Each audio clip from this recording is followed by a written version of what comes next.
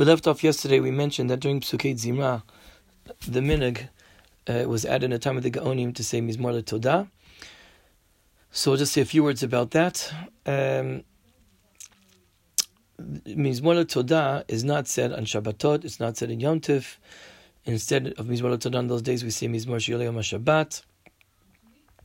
The Ashkenazim custom is that the reason we say Mizmor LeTodah is to, instead of the Korban Todah, there's certain situations that a person has to say, Bizman HaMikdash, you'd have to bring a Korban Todah, and nowadays you say Hagomel instead of those situations. Someone who crossed the oceans, who crossed the seas, who was sick and got better, someone who got out of jail. I'm not going to Hilchos of Hagomel today, right now, B'chol Mikra. So it's connected Korban Todah according to Ashkenazim. With Korban Todah, there are 10 breads who are chametz, 30 who are not chametz, so matzah, and 10 of which are chametz. Since the Korban Todah had chametz, according to Ashkenazi custom, you don't see it in Erev Pesach, you don't see it in Chol HaMoed Pesach, because you couldn't bring the Korban Todah on those days, because it's chametz, and you couldn't have it in Erev Pesach or during Chol Pesach, and you also wouldn't bring it in Erev Yom Kippur, because of the upcoming fast, you wouldn't have time to eat it, and therefore the Korban Todah was not brought on Erev Pesach during Chol HaMoed and not on Erev Yom Kippur. And according to Ashkenazim, you don't see Mizmor LeTodah on these days also. You don't see Mizmor LeTodah on Erev Pesach, Chol HaMoed Pesach, and Erev Yom Kippur. The Sephardic custom is that I understand that it was for the Keneged Korban Todah, but that's not the main thing you're using. Your main thing you're saying it today is to praise God and to thank God, and therefore they would say it on these days anyway. They don't make that absolute correlation. Sephardim say it on these days anyway. In the time of the Gaonim times, it was added to say Vayivarech David from Psukim from Divrei Yamim, Psukim from Nehemiah, and Shirat Hayam from Parshat Bishalach. Although we already said that the main Ikar Psukei Zimra is the Hallelujahs, as we say in Baruch Shema V'Shirei David Avdecha, the Hallelujahs which were written by David HaMelech. But as I mentioned already, from the time of the Gaonim already, these psukim from the Nehemiah, from Divrei Yamim, etc., were added on.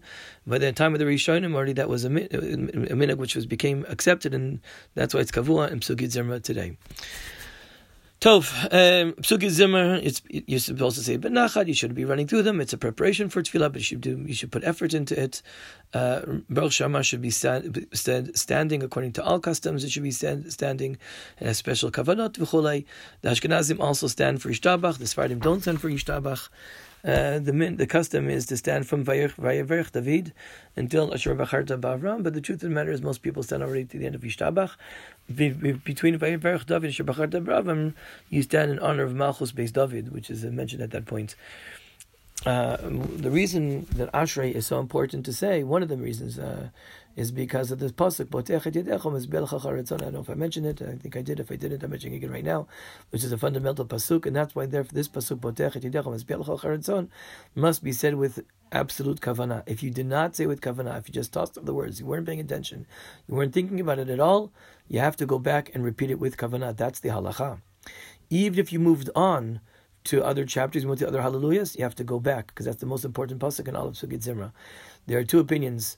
What do you have to go back? One opinion says that since you didn't say this pasuk b'chavana, anything you said afterwards in that chapter of Ashrei, you have to repeat again. It's not just potech, but from potech to the end of that chapter, you have to say again. Most poskim say no.